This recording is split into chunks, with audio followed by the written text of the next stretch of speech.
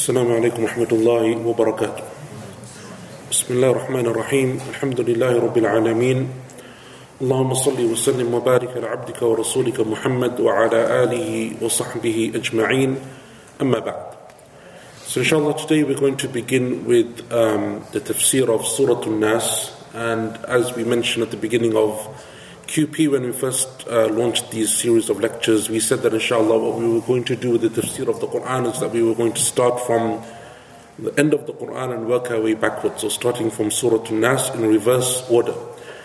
And one of the reasons we did that was because obviously these are the surahs that we're familiar with, that we know, that we've memorized, that we recite most in our salah, that our children have studied and know, and so on and so forth.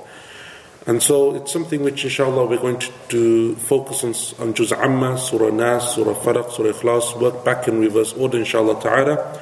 And we're going to, that's like the kind of order that we're going to take in the tafsir of the Quran. But before we go into Surah An-Nas, one of the things that we touched upon last week very quickly, and I wanted to go into it in slightly more detail today, because it is relevant to the discussion that we're having. And that is how the companions of the Prophet ﷺ used to divide up the Quran. So in our, for example, the Quran that we have in front of us today, whether it's the printing that's done in Saudi Arabia or in Pakistan or in Egypt or any other part of the world, what we find is that the Quran is now divided into what we call ajza, right? Juz.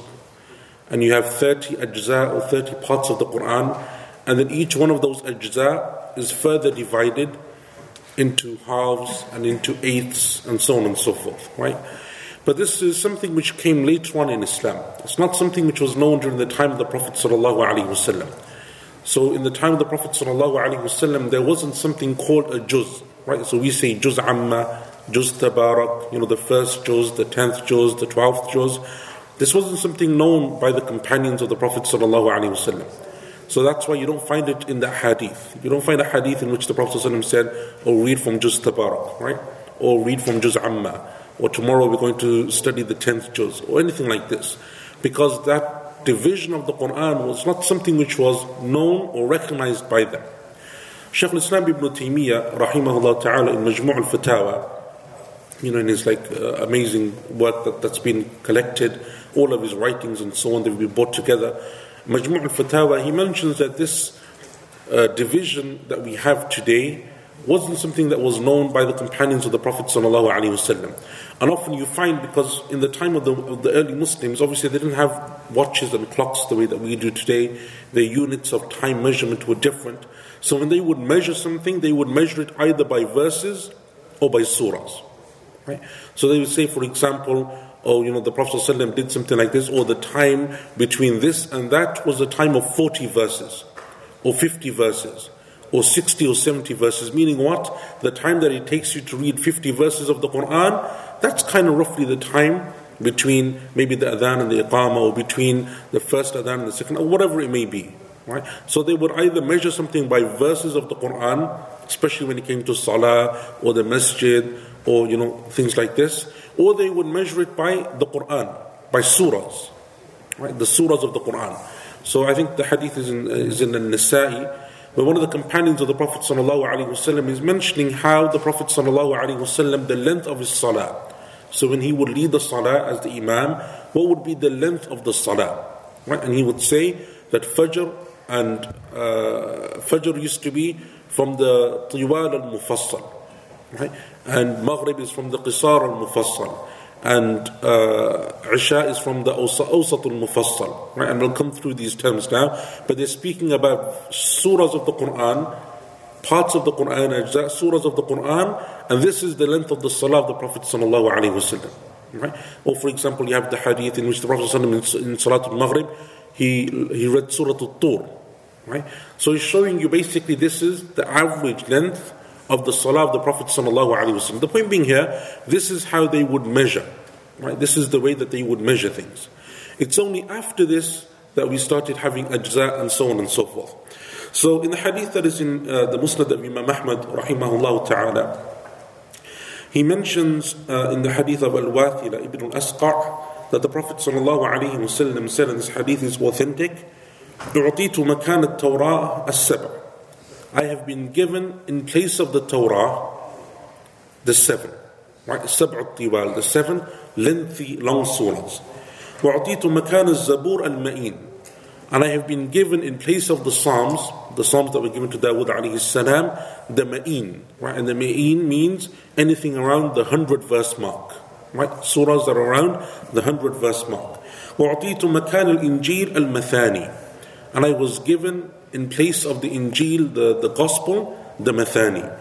وَفُضِّلْتُ بِالْمُفَصَّلِ, and then I was given extra virtue, the Prophet ﷺ is saying, with the surahs that are known as the Mufassal. So this is how the Prophet ﷺ is counting the surahs of the Quran. Right? He's not saying there's 30 juz, he's not saying juz 10 or juz 11 or juz 12. He's saying that I've been given the Sab'ut Tiwal, then I've been given the Ma'in, the Mathani, and the Mufassal. So he's divided the Quran into how many? Into? Come on guys. I just got back from a flight today, right? And you guys look more tired than me. Right? I literally got off a flight. So 4, right? You have the Tiwal, you have the Ma'in, you have the Mathani, you have the Mufassal. Right? So the Prophet ﷺ is dividing the Quran in a completely different way, not the way that we know. So what are the Tiwal, the 7 long ones that he's referring to? Right? This is what we touched upon last week.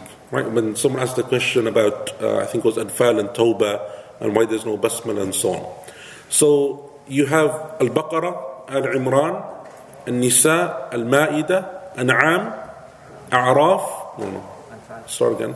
Al-Baqarah, Al-Imran, Al-Nisa, Al-Ma'idah, An'am, A'raf, and then Anfal and Tawbah. Right? Anfal and Tawbah are counted as one because there's no basmala between them. Right? Those are the 7 that the Prophet ﷺ is referring to. Right? I was given in place of the Torah the 7.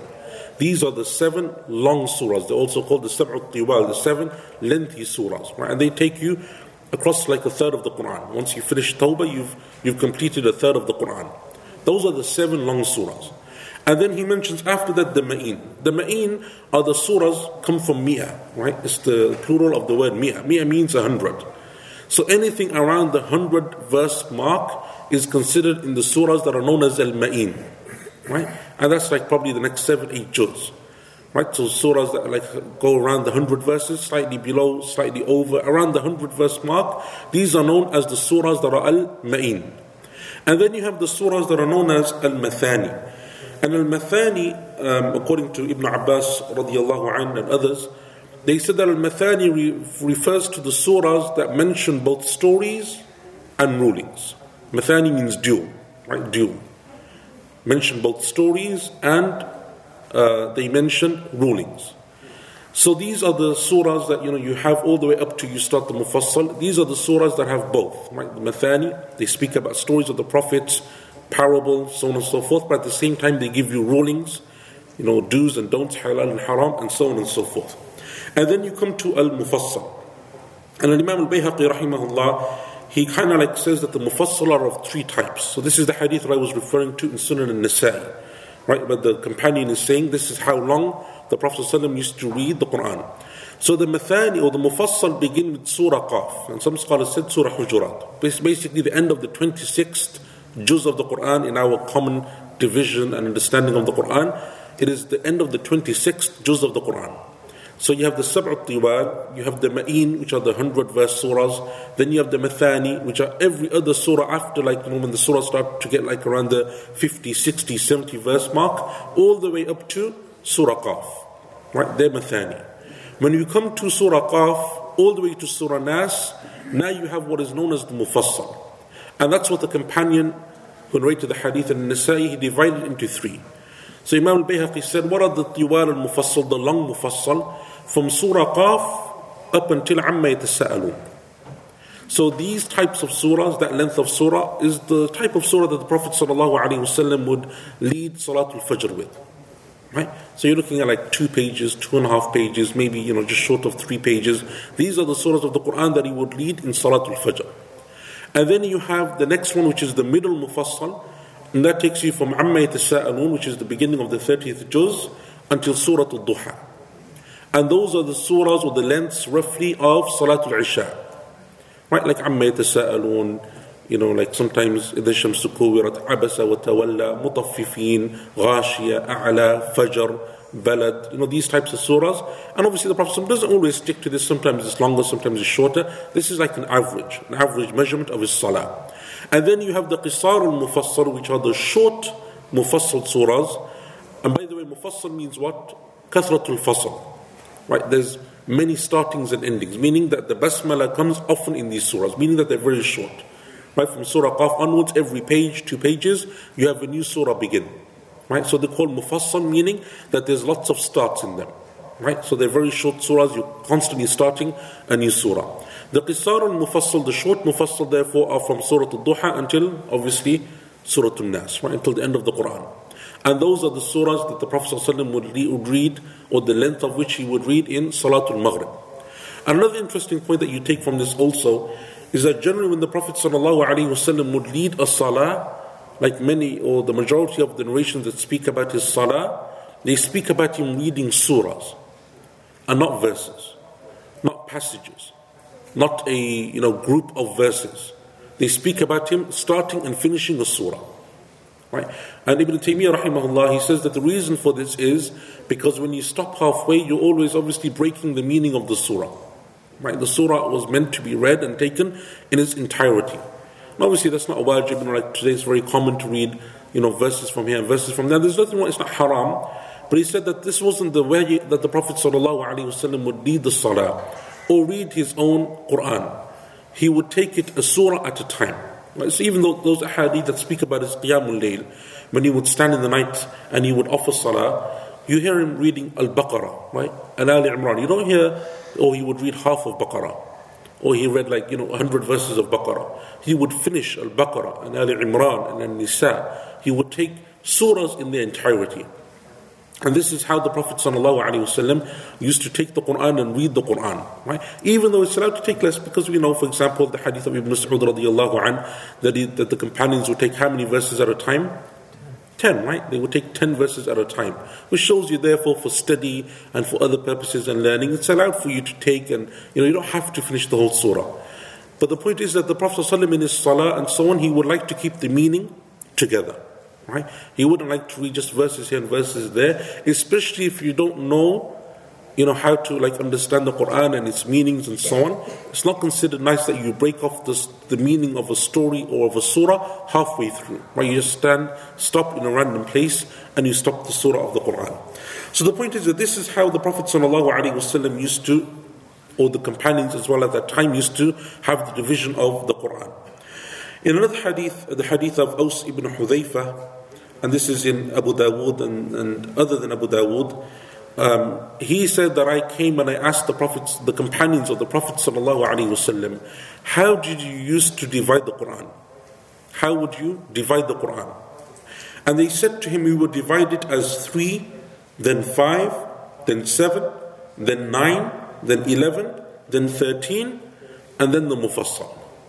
Right? So this is another division of the Quran, this time from one of the companions. Right? They would divide the Quran in 3, meaning what? Which 3 surahs? Baqarah, Al-Imran, and Nisa. And then 5, meaning the next 5 would bash them together, which is what? Ma'idah, An'am, A'raf, and Fal, Tawbah. Then 7, meaning the next 7 surahs, we would batch them together. Then 11, the next 11, we would batch them together. Then 13, the next 13, we would batch them together. And then you come to the Mufassal, and that takes you from Surah Qaf all the way to Surah Al-Nas.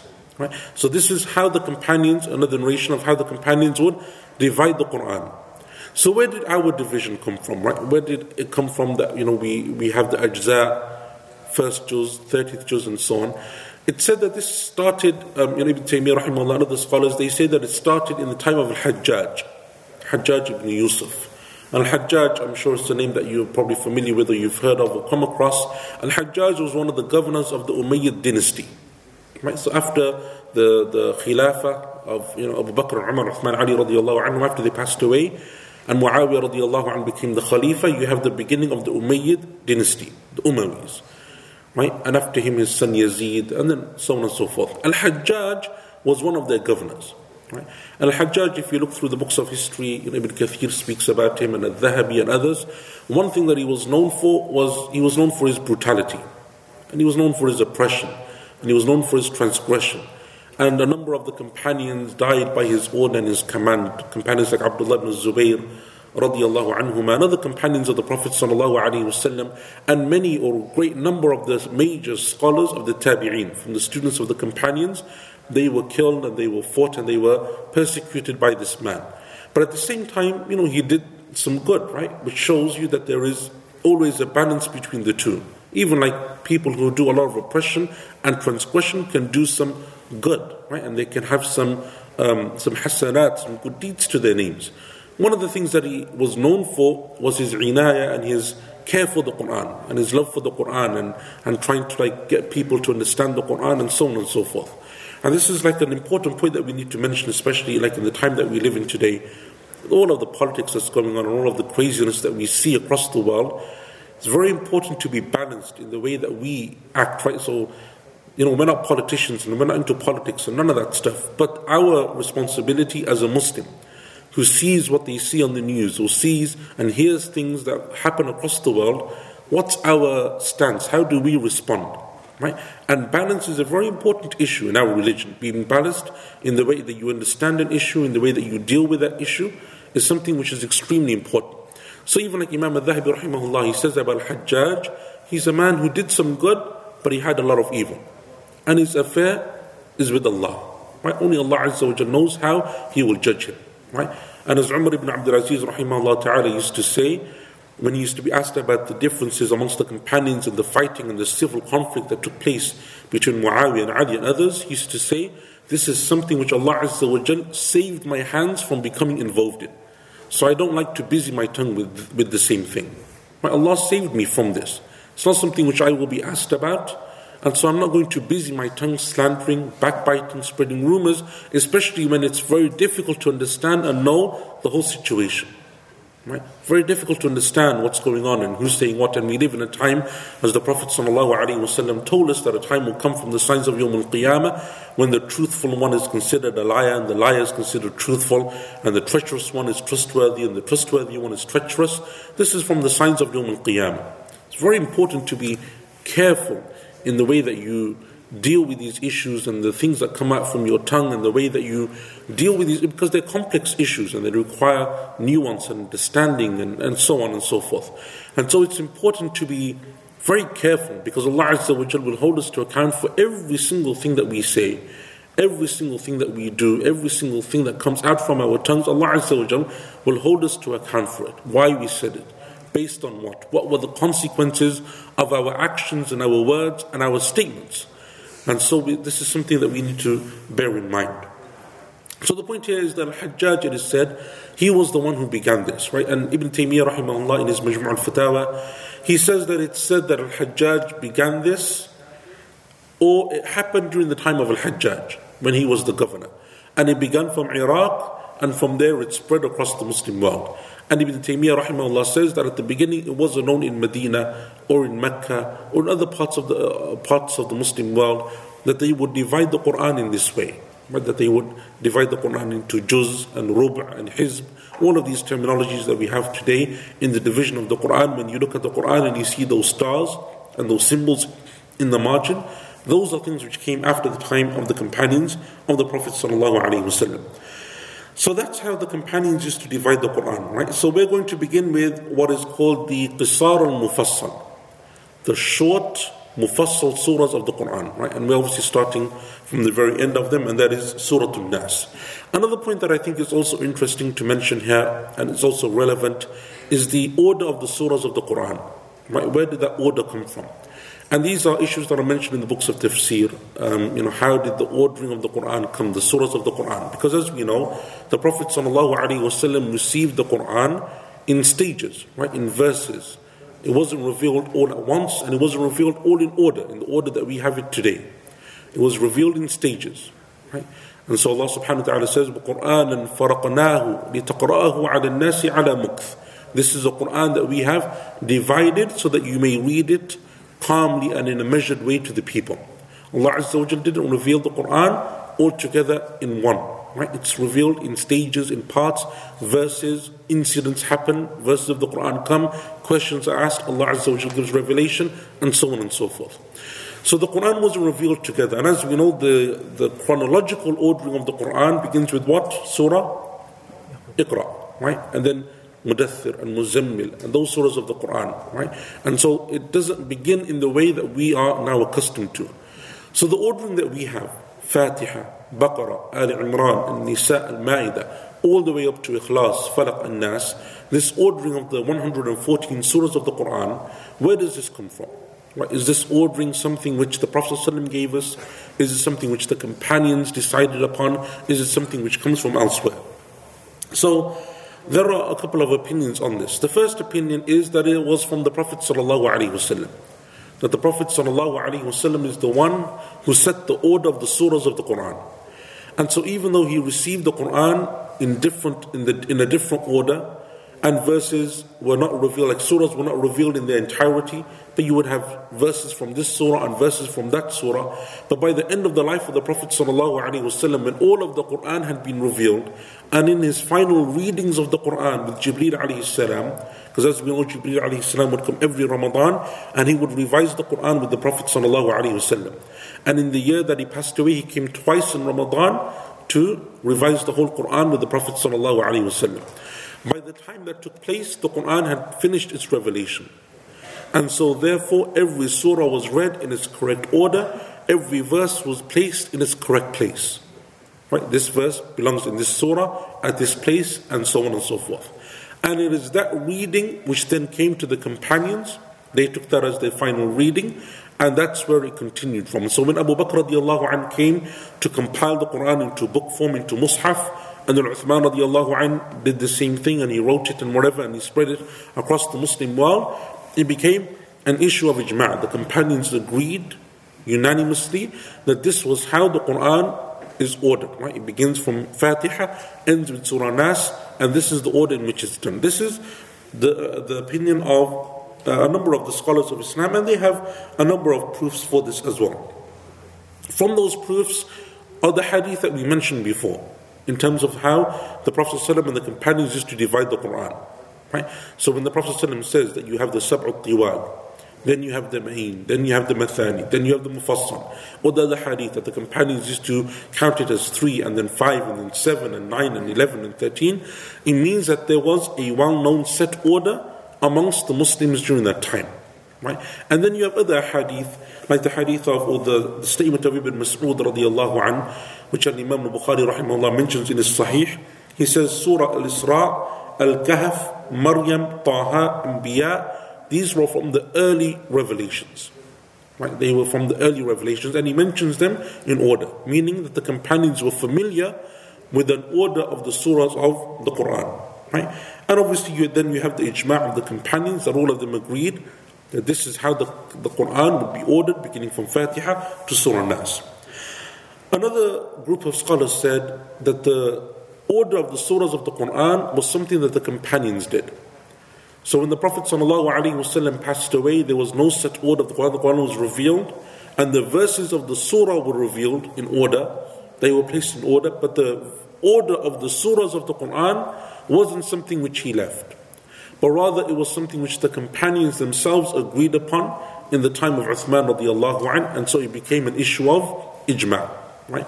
And the reason why they say this is because, for example, you have narrations from some companions about some surahs, like Ibn Abbas radiallahu anhu, Ibn Mas'ud radiallahu anhu, and we'll mention this because it's kind of got to do with Surah Nas. Like Ibn Mas'ud wouldn't consider, or he wouldn't write Surah Faraq and Surah Nas as being from the Quran, and he would say rather they are du'as, seeking refuge and protection from Allah.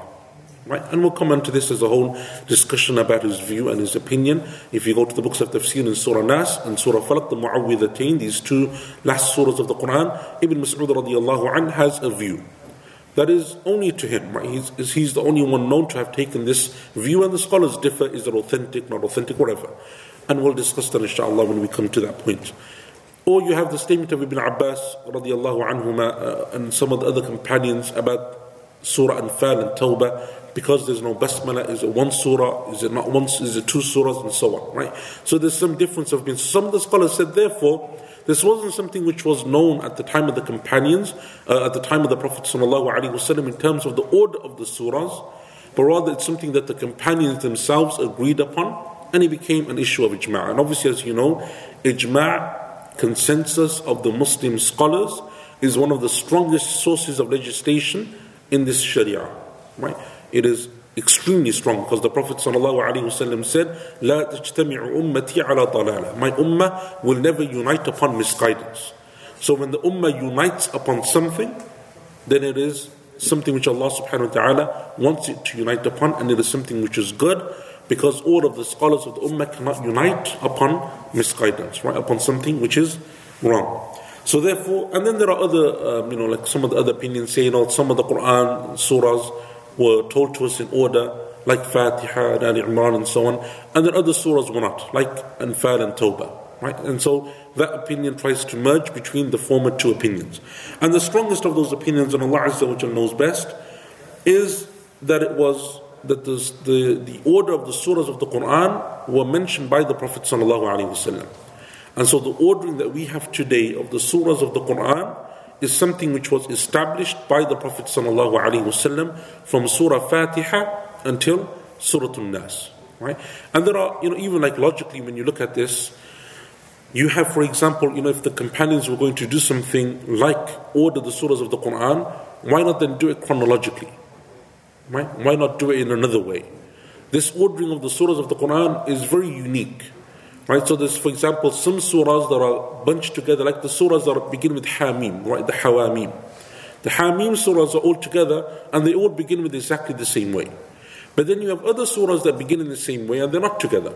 Right? Like Surah Furqan and Mulk. Both of them begin with Tabarak. Right? Tabarak alladhi Tabarak. Right? And then you have, for example, surahs that begin with Alhamdulillah. Right? Like Surah Fatiha, Surah An'am, Fatir, Saba. All of them begin in the same way, but they're spread out throughout the Quran, right? Even the surahs that begin with Sabbaha Lillah, right? You have in the middle of them, إِذَا جَاءَكَ الْمُنَافِقُونَ, right? And so therefore they're not brought together. So the scholars say that therefore this ordering that was set of the surahs of the Quran, it was something which was done and given to the companions by the Prophet ﷺ, and that's how they memorized the Quran. And that's why when the companions came to compiling the Quran, other than these one or two points that we mentioned from Ibn Mas'ud and so on, there is no difference of opinion, right? It's not narrated that the companions had a major issue of differing, and some companions said do this and others said do that, and then they differed and they went back and forth. That's not mentioned in our books of hadith and history and so on, or even tafsir, that this is how the companions differed over the Quran, which shows again that it was something that became ijma' because it was something which was set by the Prophet ﷺ, and therefore it was readily and easily accepted by the companions of the Prophet ﷺ as well, and Allah Azza wa Jal knows best. The next issue that I wanted to also mention in relation to Surah An-Nas is whether it's a surah that is Makki or Madani, right? And the reason why I mention this is because it is an issue of difference of opinion amongst the scholars as to whether Surah An-Nas is a Makki surah or a Madani surah. But before we go into that, obviously, therefore, we have to define what is a Makki surah and what is a Madani surah. So the Quran is divided into two types of surahs, right? Makki and Madani. Makki revelation and Madani revelation. And the Makki and Madani, the scholars have different ways of categorizing them into those two. Some of them looked at it as a time issue. Others saw it as being a place issue, location issue. And other scholars said that it is to do with the sentence structure and the eloquence of the Quran. Right? So those scholars, for example, who said that it is to do with time, the Makki and Madani surahs, they said that anything that was revealed before the Hijrah is Makki. And anything post-Hijrah is Madani. So anything revealed before the Hijrah of the Prophet ﷺ from Mecca to Medina, wherever it was revealed, whether it was revealed in Mecca, Medina, anywhere, but it's before the Hijrah, is considered to be a Makki surah. And anything that is revealed after the Hijrah, post-Hijrah, even if it is revealed in Mecca, like at the conquest of Mecca, the Treaty of Hudaybiyah, in Ta'if, in Thaqif, when the companions went to Tabuk, wherever it may have been revealed, it is considered to be a Madani surah. Right? That's the first understanding of some of the scholars. Other scholars said, no, the way that we categorize it is to do literally with the names, right? With place and location. So Makki surahs are what was revealed in Mecca. and what's surrounding Mecca, like Arafah, Mina, Muzdalifah, the areas that surround Mecca. And Madani surahs are what were revealed in the city of Medina and what is surrounding Medina. Right? Now obviously that brings an issue, and the issue is, then what about those surahs that were revealed half and half, or for example they were revealed neither in Mecca nor in Medina? They were revealed in Tabuk, right? Or they were revealed, like somewhere which is quite far away from either of the two. Which one do they fall in? Yet other scholars, the third categorization of the Mecca and Madani is to do with the verses themselves and the eloquence, right? Because we know that the Mecca surahs are what? Short, poetic, they have a rhythm in the way that they end. There's a certain structure to them, and they focus on issues of Iman, issues of hellfire, death, paradise, Qiyamah, those types of issues. Whereas the Madani surahs are longer, the verses are longer, they speak more about like punishments and more about halal and haram, more about laws, prohibitions, commandments, and so they take on a completely different structure. So they said that if the Makki surah follows the Makki kind of outline, if it follows the Makki type of structure and so on, then it becomes a Makki surah. And if it follows the Madani structure, it's a long surah, it's long verses, speaks about punishments and laws and so on, then it becomes a Madani surah. Right? So, and the stronger opinion Allah Azza wa Jalla knows best, and the one that like most scholars now have considered to be like the way that you categorize this, is that it's to do with timing. Pre-Hijrah is considered to be Madani, post-Hijrah is considered, pre-Hijrah is considered to be Makki, post-Hijrah is considered to be Madani. Right? And the reason why I mention this here is because it comes down to the central issue of, two issues. Number one is, was there a cause of revelation for Surah An-Nas? Was there a reason why Surah An-Nas was revealed? And number two, when was it revealed? Was it revealed in Mecca, meaning before Hijrah, is it a Makki surah, or post-Hijrah, and therefore he makes it a Madani surah? The issue of the cause of revelation of this surah comes down to a number of narrations. And there is a difference of opinion, right? So you have a whole body of scholars that says that the surah is a Makki surah, and you have a whole body of scholars and companions who said that it is a Madani surah. Right?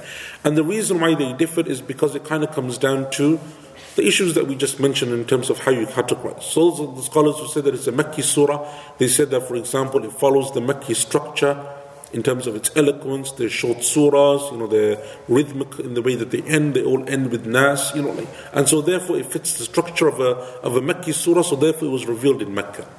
Other scholars said no, it was revealed in Medina.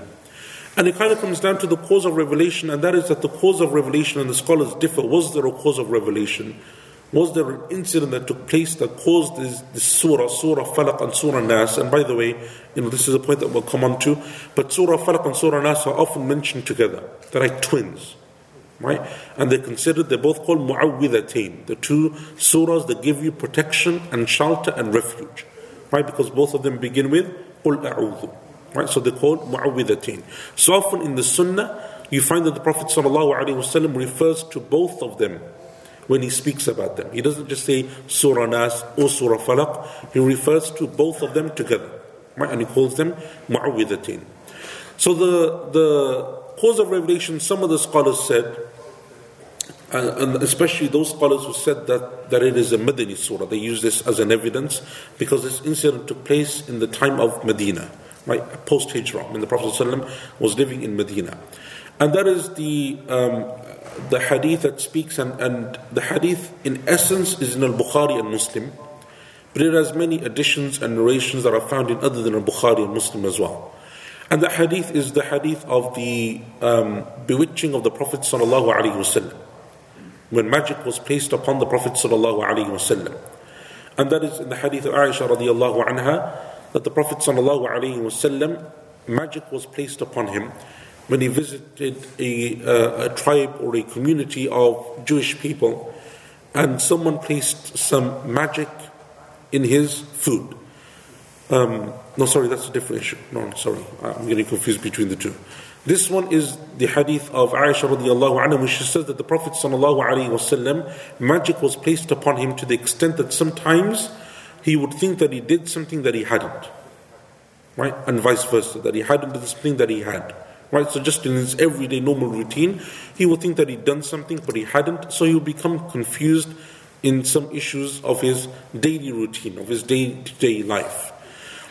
And so the Prophet ﷺ in this hadith of Aisha, the hadith is in Bukhari and Muslim, it's a muttafaq alayh hadith. The hadith says that the Prophet ﷺ saw in a dream two men come to him. And one of them sat by his head and the other one sat by his feet. And they had a conversation about the Prophet ﷺ. One of them said to the other, "What's wrong with him?" And the other one said, "He's been bewitched." So then he said, "Who bewitched him?" And they said, "A man by the name of Labid ibn al-A'sam." Labid ibn al-A'sam. How did he do it? He took some hair on a comb that the Prophet ﷺ was using, and he placed his incantations and his magic upon it, and he buried it in such and such a place, in such and such a well. He dug it and he left it there. So when the Prophet ﷺ woke up, he said to Aisha radiallahu anha, "I think that Allah subhanahu wa ta'ala has given me the cure."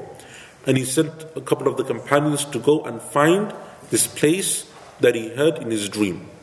And they found the magic that had been placed, right? Because black magic is done in that way that the remnants of a person have taken his blood, hair, nails, and so on. And that's why the Prophet ﷺ used to tell us that when you take off your hair, your nails, if you're getting cupped and blood is coming out, you dispose of it properly, right? You don't just leave it around anywhere. And so the Prophet ﷺ, some of his hair was taken on a comb and magic was placed upon it. And so the Prophet ﷺ was cured because he found it, and in one narration it said that he read upon it Surah Falaq and Surah Nas. And with every single verse, those knots of magic were untied. Right? Some of the narrations, now that's the hadith in Bukhari and Muslim. And the hadith in Bukhari and Muslim doesn't speak about the revelation of these surahs, it just says that he read over them. Right? But other narrations of the same hadith that are not in Bukhari and Muslim, they say that this is when Allah Azza wa Jal revealed Surah Falaq and Surah Nas. So that the Prophet ﷺ could protect himself, right, and seek refuge in Allah and His protection from magic and shaitan and so on and so forth. Right? And so this is where those scholars who took those ahadith said that this is the cause of revelation. It's the reason why these surahs were revealed, number one. And number two, it is the reason why the surah is a Madani surah, post-Hijrah, because this incident that is in Bukhari and Muslim took place after the Hijrah, took place in Medina. And so that's an evidence that they use as well. But the hadith in its essence in Bukhari and Muslim doesn't speak openly about the issue of Surah Falaq and Surah Nas and its revelation. Right? And so therefore, it's very possible, based upon the hadith, that the hadith was revealed in Mecca, or the surahs rather were revealed before the Hijrah in Mecca, and the Prophet ﷺ just happened to read them at this, on this occasion. There is another narration or another statement of some of the scholars of tafsir that they said that the Prophet ﷺ, when he would seek refuge and protection in Allah from the jinn and from Iblis and from harm, he would just ask Allah for protection, right? He would say, "Oh Allah, protect me from shaitan, protect me from Iblis, protect me from the jinn," and so on and so forth. And then Allah Azza wa Jal revealed the two surahs, Al-Falaq and Nas, so he started to read them instead. Right? He would read them instead of making just dua. He would read Surah Falaq and Surah Nas. But again, that doesn't speak explicitly about the cause of revelation. It doesn't say that that's why it was revealed. Right? It's just something which took place during and whilst those surahs were being revealed. So therefore, the cause of revelation is something which the scholars differ over. Was there a reason why these surahs were revealed? Because as we know, there are certain verses in surahs of the Quran, an incident takes place. In Arabic, this is called Asbab al-Nuzul. And there are books that have been dedicated to this science. Why and when were certain surahs of the Quran revealed? Right? And we'll mention it in Surah Ikhlas, we'll mention it with Surah Al-Kafirun, other surahs of the Quran, right, where the scholars, and it's mentioned in the books of Hadith and Tafsir, this is the cause of revelation. Right? Surah Kahf, many surahs of the Quran, right? So Surah Al-Kahf, which is probably one of the more famous ones, that some of the people of Quraysh, when they wanted to combat, the da'wah of the Prophet ﷺ in the Quran and so on, they said to one another that this is something new to us, we don't understand revelation, but the Jews of Medina understand because they're people of scripture. They have a Torah, they claim the prophets came to them, they claim that they had revelation. So why don't we go and ask them about questions that only a prophet would know. From your scriptures and from your knowledge, give us 3 questions that only a prophet would know, so that we can, show that this man is false and whatever else. So a couple of them went to Medina and they spoke to the Jewish tribes, and the Jewish tribe said, we'll give you 3 questions. Number 1, tell us the story of the people of the cave. Number 2, tell us the story of the king who conquered the east and the west. And number 3, tell us about the spirit, the ruh. What is the reality of the spirit? And so they came back and they asked the Prophet ﷺ, and so Allah Azza wa Jal revealed Surah Al-Kahf. You have the story of the people of the cave, Ashabul Kahf. You have the story of Dhul Qarnayn, who is the king that conquered the east and the west.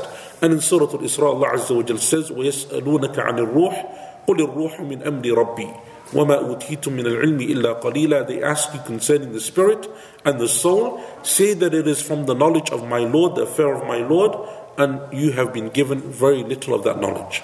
Right? And so again, this is something which is considered to be asbab al-nuzul. So Surah Al-Falaq, Surah Al-Nas is something which the scholars differ over. Does it have a cause of revelation or not? The ones who say, or the scholars who say that it does, they point to these ahadith. Right? And those ahadith, that mention explicitly that Surah Al-Falaq and Surah Al-Nas were revealed because of the story of Labid ibn al-Asam and the magic and so on. The narration that is in Bukhari and Muslim, as we said, doesn't speak about that explicitly. There are other narrations that do, and the scholars differed over their authenticity. Right? Some of them said that it is authentic, others said that it is not authentic. I think Shaykh Al-Albani rahimahullah said that it is authentic, one of them. Others said that it is not. And so it is an issue of difference of opinion, and Allah Azza wa Jal knows best. Right? However, there are other narrations that don't speak about a cause of revelation, but that do speak about the surah being a Madani surah. Right? Being a Madani surah, meaning post-Hijrah. You have 2 hadith. One is the hadith of Uqba ibn Amir radiyallahu an, which is in Sahih Muslim, and the other one is the hadith of Abu Sa'id al-Khudri radiyallahu an.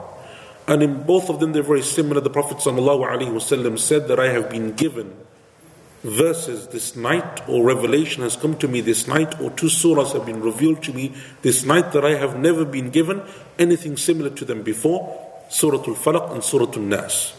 Right? Verses that have been revealed to me that are unique. I have never been given anything similar to them before. And then he read Surah Al-Falaq and Surah Al-Nas.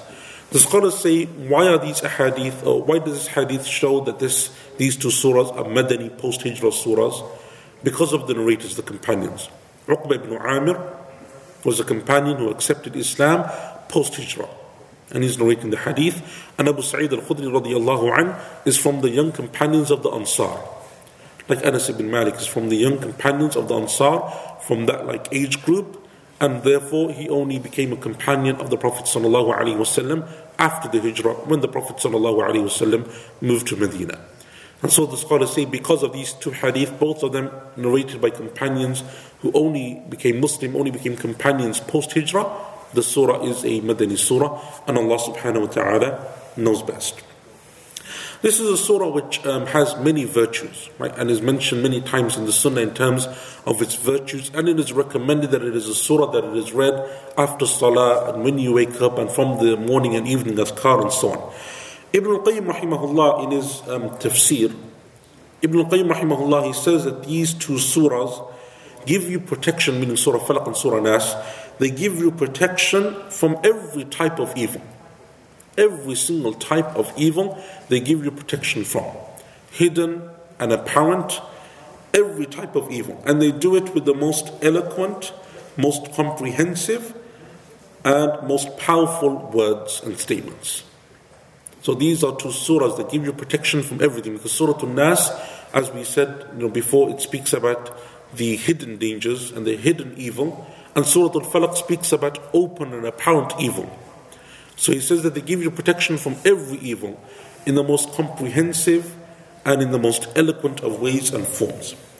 And that's why the Prophet ﷺ used to tell us to read the Mu'awwidhatain after every salah. So when you're making your adhkar after salah, it is from the sunnah to read Surah Al-Falaq and Surah Al-Nas from those adhkar. In the hadith that is in Abu Dawood, the hadith of Uqba ibn Amir radiyallahu anh, he said that the Prophet sallallahu alaihi wasallam commanded me to read Al-Falaq and An-Nas after every single congregational prayer, every single obligatory prayer. Dubura kulli salah, after every single prayer. Likewise, the Prophet ﷺ told us that it's a surah that we should read in the morning and the evening 3 times.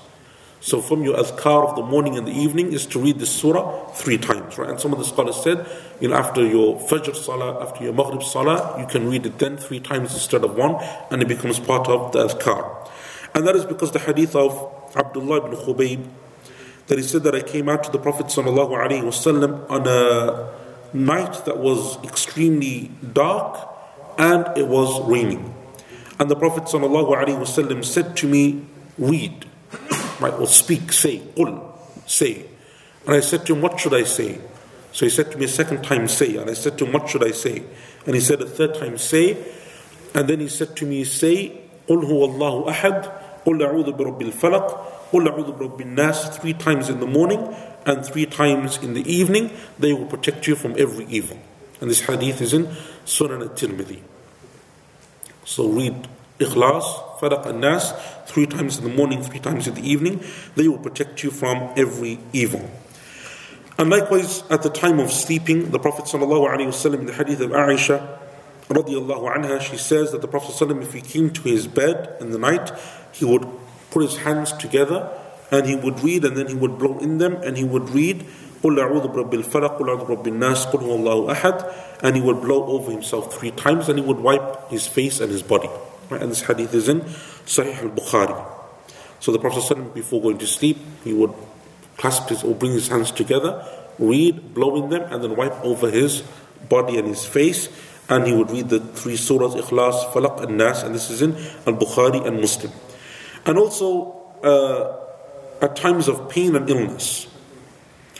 The hadith that's also in Bukhari of Aisha radiallahu anha, that the Prophet ﷺ, if he became ill or he experienced pain, he would read the Mu'awwidhatain. He would read Surah Falaq and he would read Surah An-Nas, and then he would wipe over that part of his body in which he was experiencing illness or he was experiencing pain. Right? And so, and there are other hadith that speak about the virtues of these three surahs and 2 surahs, Surah Falaq and Surah An-Nas, and often Surah Al-Ikhlas is mentioned with them as well.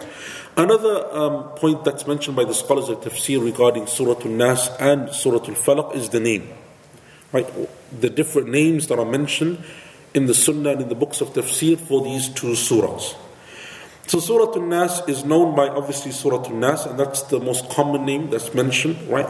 And it's mentioned in the vast majority of the books of tafsir. It is considered and called Surah An-Nas. That's the name that it is known by. It is also known as Surah قُلْ أَعُوذُ بِرَبِّ النَّاسِ, right?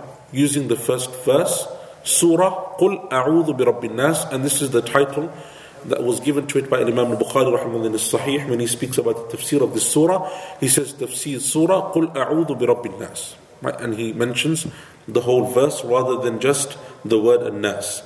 And it is also known as the Mu'awwidhatain, as we said, and this is Imam al-Tirmidhi mentions this in his book of hadith. He calls it the Mu'awwidhatain, and it's based upon a hadith, I think, and that is that the Prophet ﷺ said that you should read the Mu'awwidhatain after every salah, right? And he bases it upon this. Based upon this narration, he calls it the Mu'awwidhatain, and this is also a very common name that's found in the books of tafsir, that the scholars refer to these 2 surahs as the Mu'awwidhatain. Mu'awwidhatain means what? The 2 surahs that give you protection, right? From A'udhu, Mu'awwidhatain, they're the 2 surahs that give you protection and they give you shelter. Another name that is also mentioned in the books of tafsir, or some of the books of tafsir, and this one's a bit of a mouthful, Muqashqashatain. Right? Say that 5 times really fast. Muqashqashatain. Right? The qaf comes before the sheen. Right? Muqashqashatain. What does it mean? It means to free yourself, to absolve yourself. Right? To free yourself and absolve yourself. And so some of the scholars said that Surah Al-Falaq and Nas are known as Muqashqashatain, that you free yourself from every harm and every evil and so on. However, in the books of tafsir, this name, Muqashqashatain, is more commonly used to refer to 2 other surahs. Right? either Anfal and Tawbah. Why Anfal and Tawbah? What do they speak about? What do they free you from? What are they absolving us from? From kufr and nifaq, right? From disbelief and hypocrisy. Or they're used to refer to Surah Al-Ikhlas and Kafirun for the same reason, because they also speak about absolving yourself from kufr and disbelief and so on, right? And so you find this in the books of tafsir that they used for these different surahs. Some of the scholars said that it is also a name that is used to refer to Surah Al-Falaq and Surah Al-Nas. And the fifth name, right, so we have Surah Nas, قُلْ أَعُوذُ بِرَبِّ النَّاسِ, مُعَوِّذَتَيْن, say that again, مُقَشْقَشَتَيْن, and the fifth one is you change the qaf and sheen around. Switch up. Mushaqshaqateen. Very good, mashallah. Mushaqshaqateen, right? And that's mentioned, Imam Az-Zamakhshari, As-Sakhawi, As-Suyuti, others, they say that this is also a name that is given to these two surahs. And what does that mean? It refers to eloquence, right? And it refers to the beauty of the Arabic language, the poetry of the Arabic language, and so on. And that's because these surahs are obviously very poetic in their recitation. Surah Nas finishes, all with An-Nas, and Surah Falaq always finishes with like a qalqala, right? Rabbil Falaq, min sharri ma khalaq, waqab, right? Uqad. And so it has a very nice rhythm to it. And because of that rhythm and because of the eloquence that it has, then it is also given this name, right? So those are 5 names that you find in the books of tafsir that speak about these two surahs, right? 5 names for these two surahs. So, or Surah Nas and possibly both of them. So Surah Nas, قُلْ أَعُوذُ بِرَبِّ النَّاسِ, مُعَوِّذَتَيْن, which means the two surahs that give you protection. مُقَشْقَشَتَيْن, with the qaf that comes first, which means what? To absolve yourself, to free yourself. And then with the sheen that comes first, mushaqshaqatain, and that means verses that are, or surahs that are extremely eloquent and poetic and so on. Right? You had a question? No, I was just going to say, with the thing, surely it wouldn't be just Surah Falaq, it would be Surah An-Nas. Yeah, so mu'awwidhateen is a muthanna, right? It's a dual, right? In Arabic language, you have a singular form, dual form, and plural form. So mu'awwidhateen, when you say mu'awwidhateen, it refers to both Falaq and Nas, right? And that's why the hadith and the books of hadith and the books of tafsir, and when the scholars say mu'awwidhatain, they're always referring to both surahs, not just one, right? You read both of them together, Surah Falaq and Surah An-Nas. Any other questions since we started anyway? Yeah? Yeah. The Prophet recite the surah before sleeping 3 times and blowing his hands, or recite it once and blowing his hands 3 times. Did the Prophet ﷺ, essentially, the person saying, did the Prophet recite the surah 3 times and blowing his hand once, or recite the surah once and blowing his hand 3 times? The hadith says he would blow once, but he would wipe over his body 3 times. Yeah. So when the Prophet ﷺ, before going to sleep, he would read it once and he would blow once, and then he would wipe over his body 3 times, or maybe blow and wipe 3 times, because the hadith says he used to do that 3 times. So it's possible that he would blow and wipe 3 times. So he would blow into his hands and wipe 3 times. When reciting the 3 points before sleeping, what's the preferred method? Reciting each surah 3 times, or reciting each surah? Okay, so when you read these 3 surahs, should you read, for example, each surah 3 times, so Qul Huwallahu Ahad 3 times, then Falaq 3 times, then Nas 3 times, or do you read Ikhlas, Falaq, Nas, and then back Ikhlas, Falaq, Nas, Ikhlas, Falaq, Nas? I think from what I remember from my teachers doing is that they would read them 3 times each. So Ikhlas 3 times, then Falaq 3 times, then Nas 3 times. But I don't think that it's like a major issue. If someone wants to do it the other way, I don't think that it would be like a major issue, inshallah, and Allah knows best. But that's what I remember from my teachers, and Allah knows best. Any other questions? Fadal. السلام ورحمة الله. طبعا ما بعد فهم طبعا الشرع عشان كده مقشقشة يعني مشقشقة يعني تعلن سورة الفلق والناس. نعم، هذه من أسماء السورة. من أسماء سورة الفلق والناس المعوذتين والمقشقشتين والمشقشقتين. هذه مذكورة في كتب التفسير. Anyone else? Okay. I think we'll mention one more thing, inshallah, then maybe we'll conclude rather than starting the surah. So one of the things that we mentioned earlier on is the position of Ibn Mas'ud radiyallahu anhu. Right? And Ibn Mas'ud radiyallahu anhu is narrated from him that he wouldn't consider these two surahs to be from the Quran. Right? So he wouldn't consider Surah Al-Falaq and Surah Al-Nas to be from the Quran, and this is mentioned, this narration from him is mentioned by Imam Ahmad in his Musnad, Ibn Hibban and others, that he used to say that these two surahs are for protection and refuge, and he wouldn't write them down in his Mus'haf, right, from his version of the Mus'haf, the copy that he had with him, he didn't write them down, right? And it's also reported from Imam Ahmad and Al-Bazzar and Al-Tabarani that he said something similar. It's like a different narration and so on. That he, that he wouldn't write these down. Right? So, what did the scholars say about this particular narration of Ibn Mas'ud radiyallahu anhu? There's two approaches that some of the scholars had. The first is to say that they are weak. These narrations from Ibn Mas'ud radiyallahu anhu, they are weak. So if you look at, for example, Imam Al-Razi in his Tafsir, Al-Baqillani, even Al-Imam Al-Nawawi, Ibn Hazm, like a group of the scholars, they used to say that these narrations are not authentic.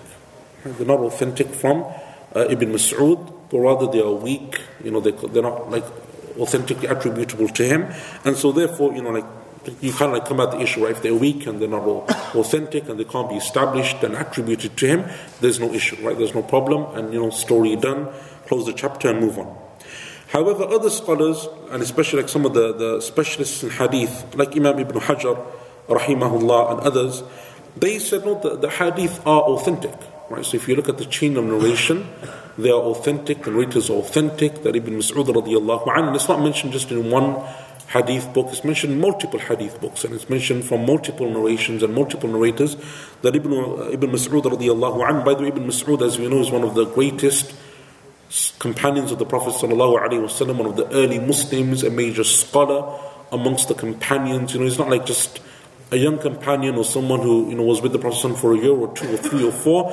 He's considered to be like up there, right, from the senior early Muslims, from the major companions of the Prophet sallallahu alaihi wasallam, and there's many hadith that speak about his virtues and so on. And not only that, but in terms of his knowledge, the companions amongst themselves used to acknowledge him as a scholar amongst them, right? So for the companions to acknowledge certain individuals as scholars amongst them, that's something like major, right? So Ibn Abbas radiyallahu anhuma, Ibn Umar, these companions are well known, and they're considered scholars, and many of the tabi'een and their students, where we take our knowledge from today, they go back to these illustrious companions. However, Ibn Mas'ud radiyallahu anhu was older than them, and he's an earlier Muslim than them, and therefore, his knowledge is greater than them. But obviously, because he was older, he passed away before them. So they had more scope of teaching and spreading that knowledge and so on. Ibn Mas'ud radiyallahu anhu, towards the end of his life, he settled in Iraq. Right? He went to Kufa, and that's where he settled, and that's where he passed away radiyallahu anhu. And the narrations, for example, in the time of Ali radiyallahu anhu, that people used to come to Ali from Iraq, and they would come to Ali radiyallahu anhu, and they would ask him questions, and he would say to them, "Don't you have Ibn Mas'ud amongst you?" And they would say, "Yes." He would say, "So go back and ask him. Why did you waste your journey, come all the way and ask me when Ibn Mas'ud lives amongst you? Go back and ask him anyway." Right? And the companions, especially in the time of Uthman and Ali and so on, they would refer to Ibn Mas'ud radiyallahu anhu, and they would ask him these questions and so on because of his level of knowledge. So, the scholars who said that therefore it is an authentic narration to Ibn Mas'ud radiyallahu anhu, that he didn't write these surahs down, how do they respond then to this issue? They say that there's a number of explanations. Number one is that Ibn Mas'ud didn't write them down, but that doesn't mean that he didn't consider them to be from the Quran. Right? He just didn't write them down because he considered them to be so well known and so acceptable or so accepted that he didn't need to write them down. And so he never wrote them down, not because he didn't consider them to be from the Quran, but just because it's something which he didn't feel the need to do. Right? That's like one answer that's been given, or one way of explaining the statement of Ibn Mas'ud radiyallahu anhu. And the reason why they say this is because, number one, there's a hadith, that's well known, that the Prophet ﷺ read these two surahs in his salah, right? And he, heard companions reading them and so on and so forth, which shows that it is clearly from the Quran.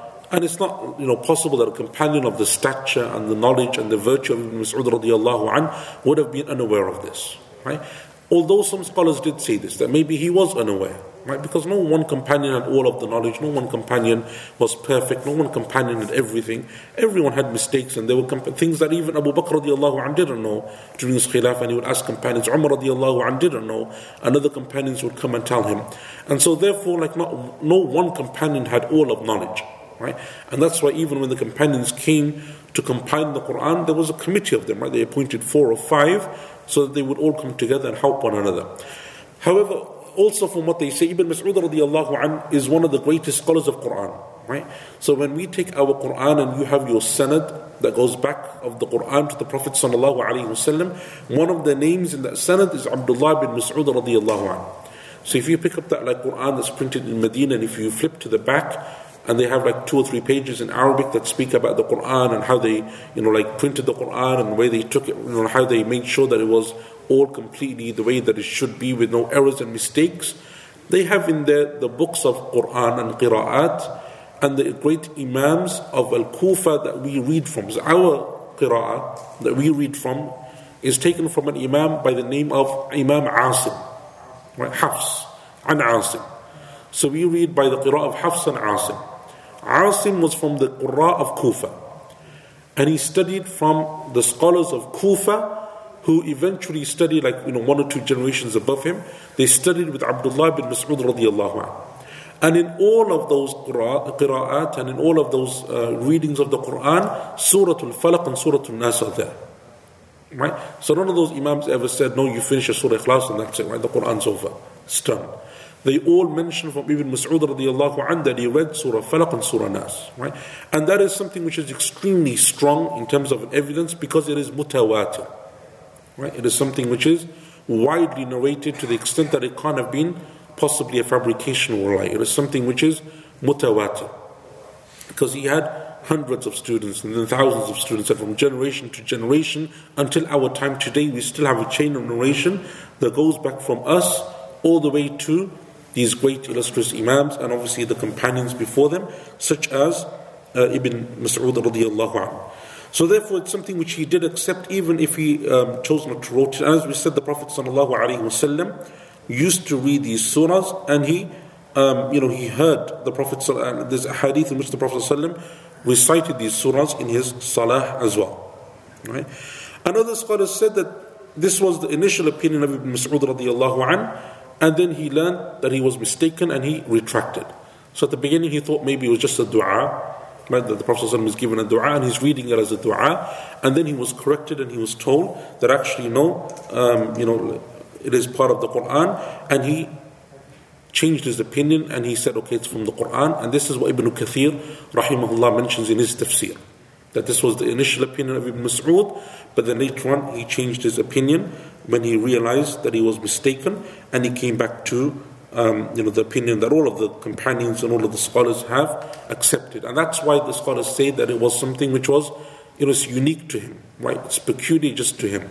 Even the students of Ibn Mas'ud don't accept this. And so they say, therefore, it shows that it was something that it was a misunderstanding, he didn't know, but once he learned and he was corrected, he retracted it, and that's why it's not been narrated.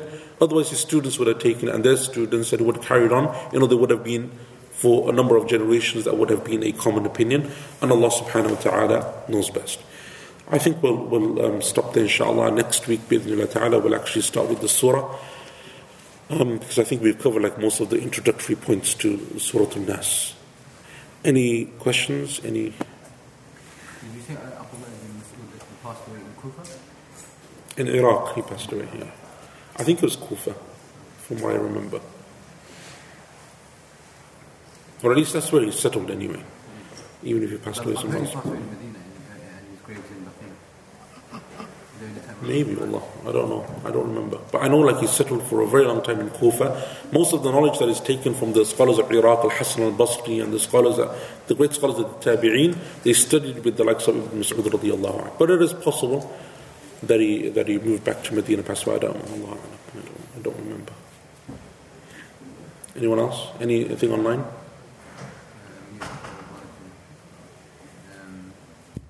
Regarding the opinion of Abdullah ibn Abbas and Abdullah ibn Mas'ud, what's the conclusion of the opinion? But I think we discussed that already.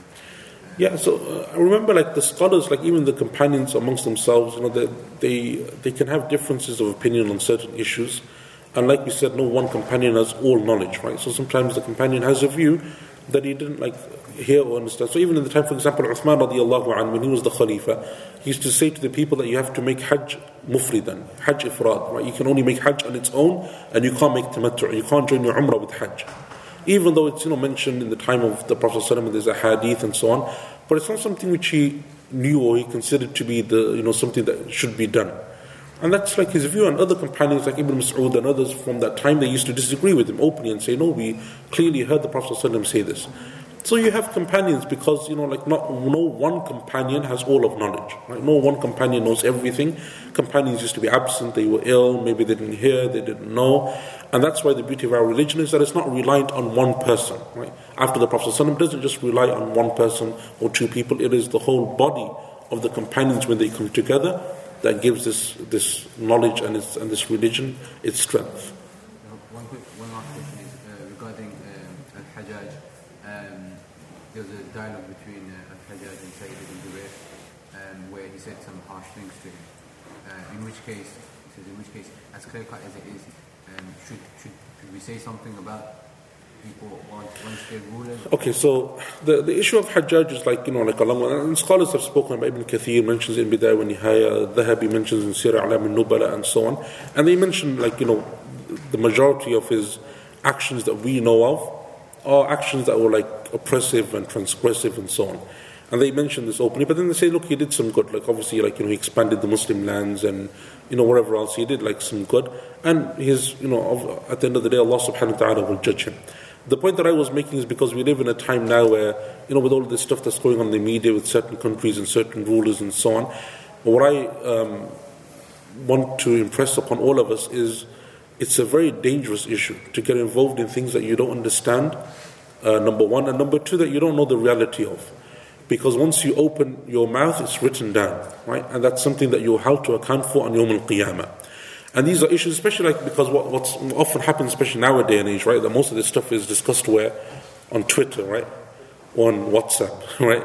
And these are issues which are extremely complex and nuanced, and they require knowledge and whatever. And it's not something which you can do in 120 characters, right? Or something you do in like 3 or 4 posts, or something that you do on a WhatsApp, like chat group or something. So it's something which requires us to be more mature, number one. Number two, our religion is a religion of balance, right? And it's a religion that's based on firm foundations of the Quran and Sunnah. It's not about what I think or you think, or what I hope for, you hope for, or what I consider to be good or not good, or you. It's not the issue. The issue is this is our religion. Our religion tells us how to behave and how to act in every single issue. Even the Prophet ﷺ in the slender of Aisha radiallahu anha, before Allah reveals her innocence in the Quran, for 30, 40 odd days, that period of time, which no revelation came, there were principles by which the Prophet ﷺ dealt with her. Likewise, the people of Tabuk, the companions who didn't go to Tabuk, they didn't have a valid excuse. 40 days, 40 nights, or 50 days and 50 nights, no revelation came. And the Prophet ﷺ dealt with them based upon principles. It wasn't like, oh no, she's my wife, or they're my friends, or I know them, or I don't know them. We have in our religion a certain way that we do things. And when it's based upon knowledge, it is fair and it is just. Like one of the things that they say about Hajjaj was that when he was on his deathbed, he made a dua. And he said, oh Allah, these people, meaning the people generally, these people claim that you will never forgive me, so Allah forgive me. Because the people heard of his oppression and so on. Like even companions like Asma radiallahu anha, the mother of Abdullah ibn Zubayr, the daughter of Abu Bakr radiallahu anha, senior major companion. She's there from the beginning of Islam. She's like one of, like an early Muslim from the family of Abu Bakr radiallahu anha and so on. When her son Abdullah ibn Zubayr was killed by the commander of Al-Hujjaj, she spoke out against him. Right? And she said, like there's a narration, she said, in which the Prophet ﷺ told us that there would come from Thaqif, his tribe, which is the tribe of Taif, a man who is a liar and a man who will cause corruption upon the earth. As for the liar, we've already seen, I mean, the false prophet who came, he came and he went and he's dead. And as for the one who will cause corruption, I think it is you, O Al-Hajjaj. And she has some harsh, words against him and so on. So people, were obviously like aware of his situation, and even the scholars, like whatever. So he makes this dua. Oh Allah, the people claim you will never forgive me, so forgive me. Umar ibn Abdul Aziz, rahimahullah, one of the greatest scholars and khulafa of this religion, he said, by Allah, I wish that I had made that dua before him. It's an amazing dua, right? That the people want to restrict Allah's forgiveness and His mercy and claim that Allah will never ever forgive such a person. Only Allah knows, right? And Allah subhanahu wa ta'ala is just in all of His affairs, and He will deal with him with His ultimate justice. So the point is here that it's, these are issues that we have to be extremely careful about.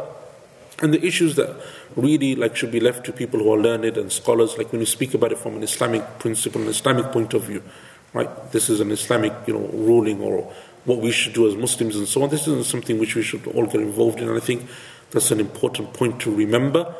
Not least, for which that statement of Umar ibn Abdul Aziz, rahimahullah, because we don't want to be held to account for it, right? لَهَا مَا كَسَبَتْ وَلَكُمْ مَا كَسَبْتُمْ وَلَا تُسْأَلُونَ عَمَّا كَانُوا يَعْمَلُونَ. For them is that which they earn, for you is that which you earn, and you will not be asked about them. And they will not be asked about you. And so when we have so many of our own issues to deal with, why get involved in things that, frankly, they don't really affect us in the here and now. And Allah Azza wa Jal knows best. May Allah subhanahu wa ta'ala protect us and our families and our children and our community. And may Allah Azza wa Jal give us strength and knowledge. And may Allah subhanahu wa ta'ala guide us to what is correct. Barakallahu feekum, jazakumullah khair. Inshallah next week, because when the clock's going back? Sunday? Sunday. So next week we're starting at 7 o'clock is Salatul Isha in the masjid. 7:30 we're starting online, meaning the class will start at 7:30. But inshallah, we're going to be here for Salatul Isha, but the class will start at 7:30. Bismillah. Jazakumullah khair. Assalamu alaikum.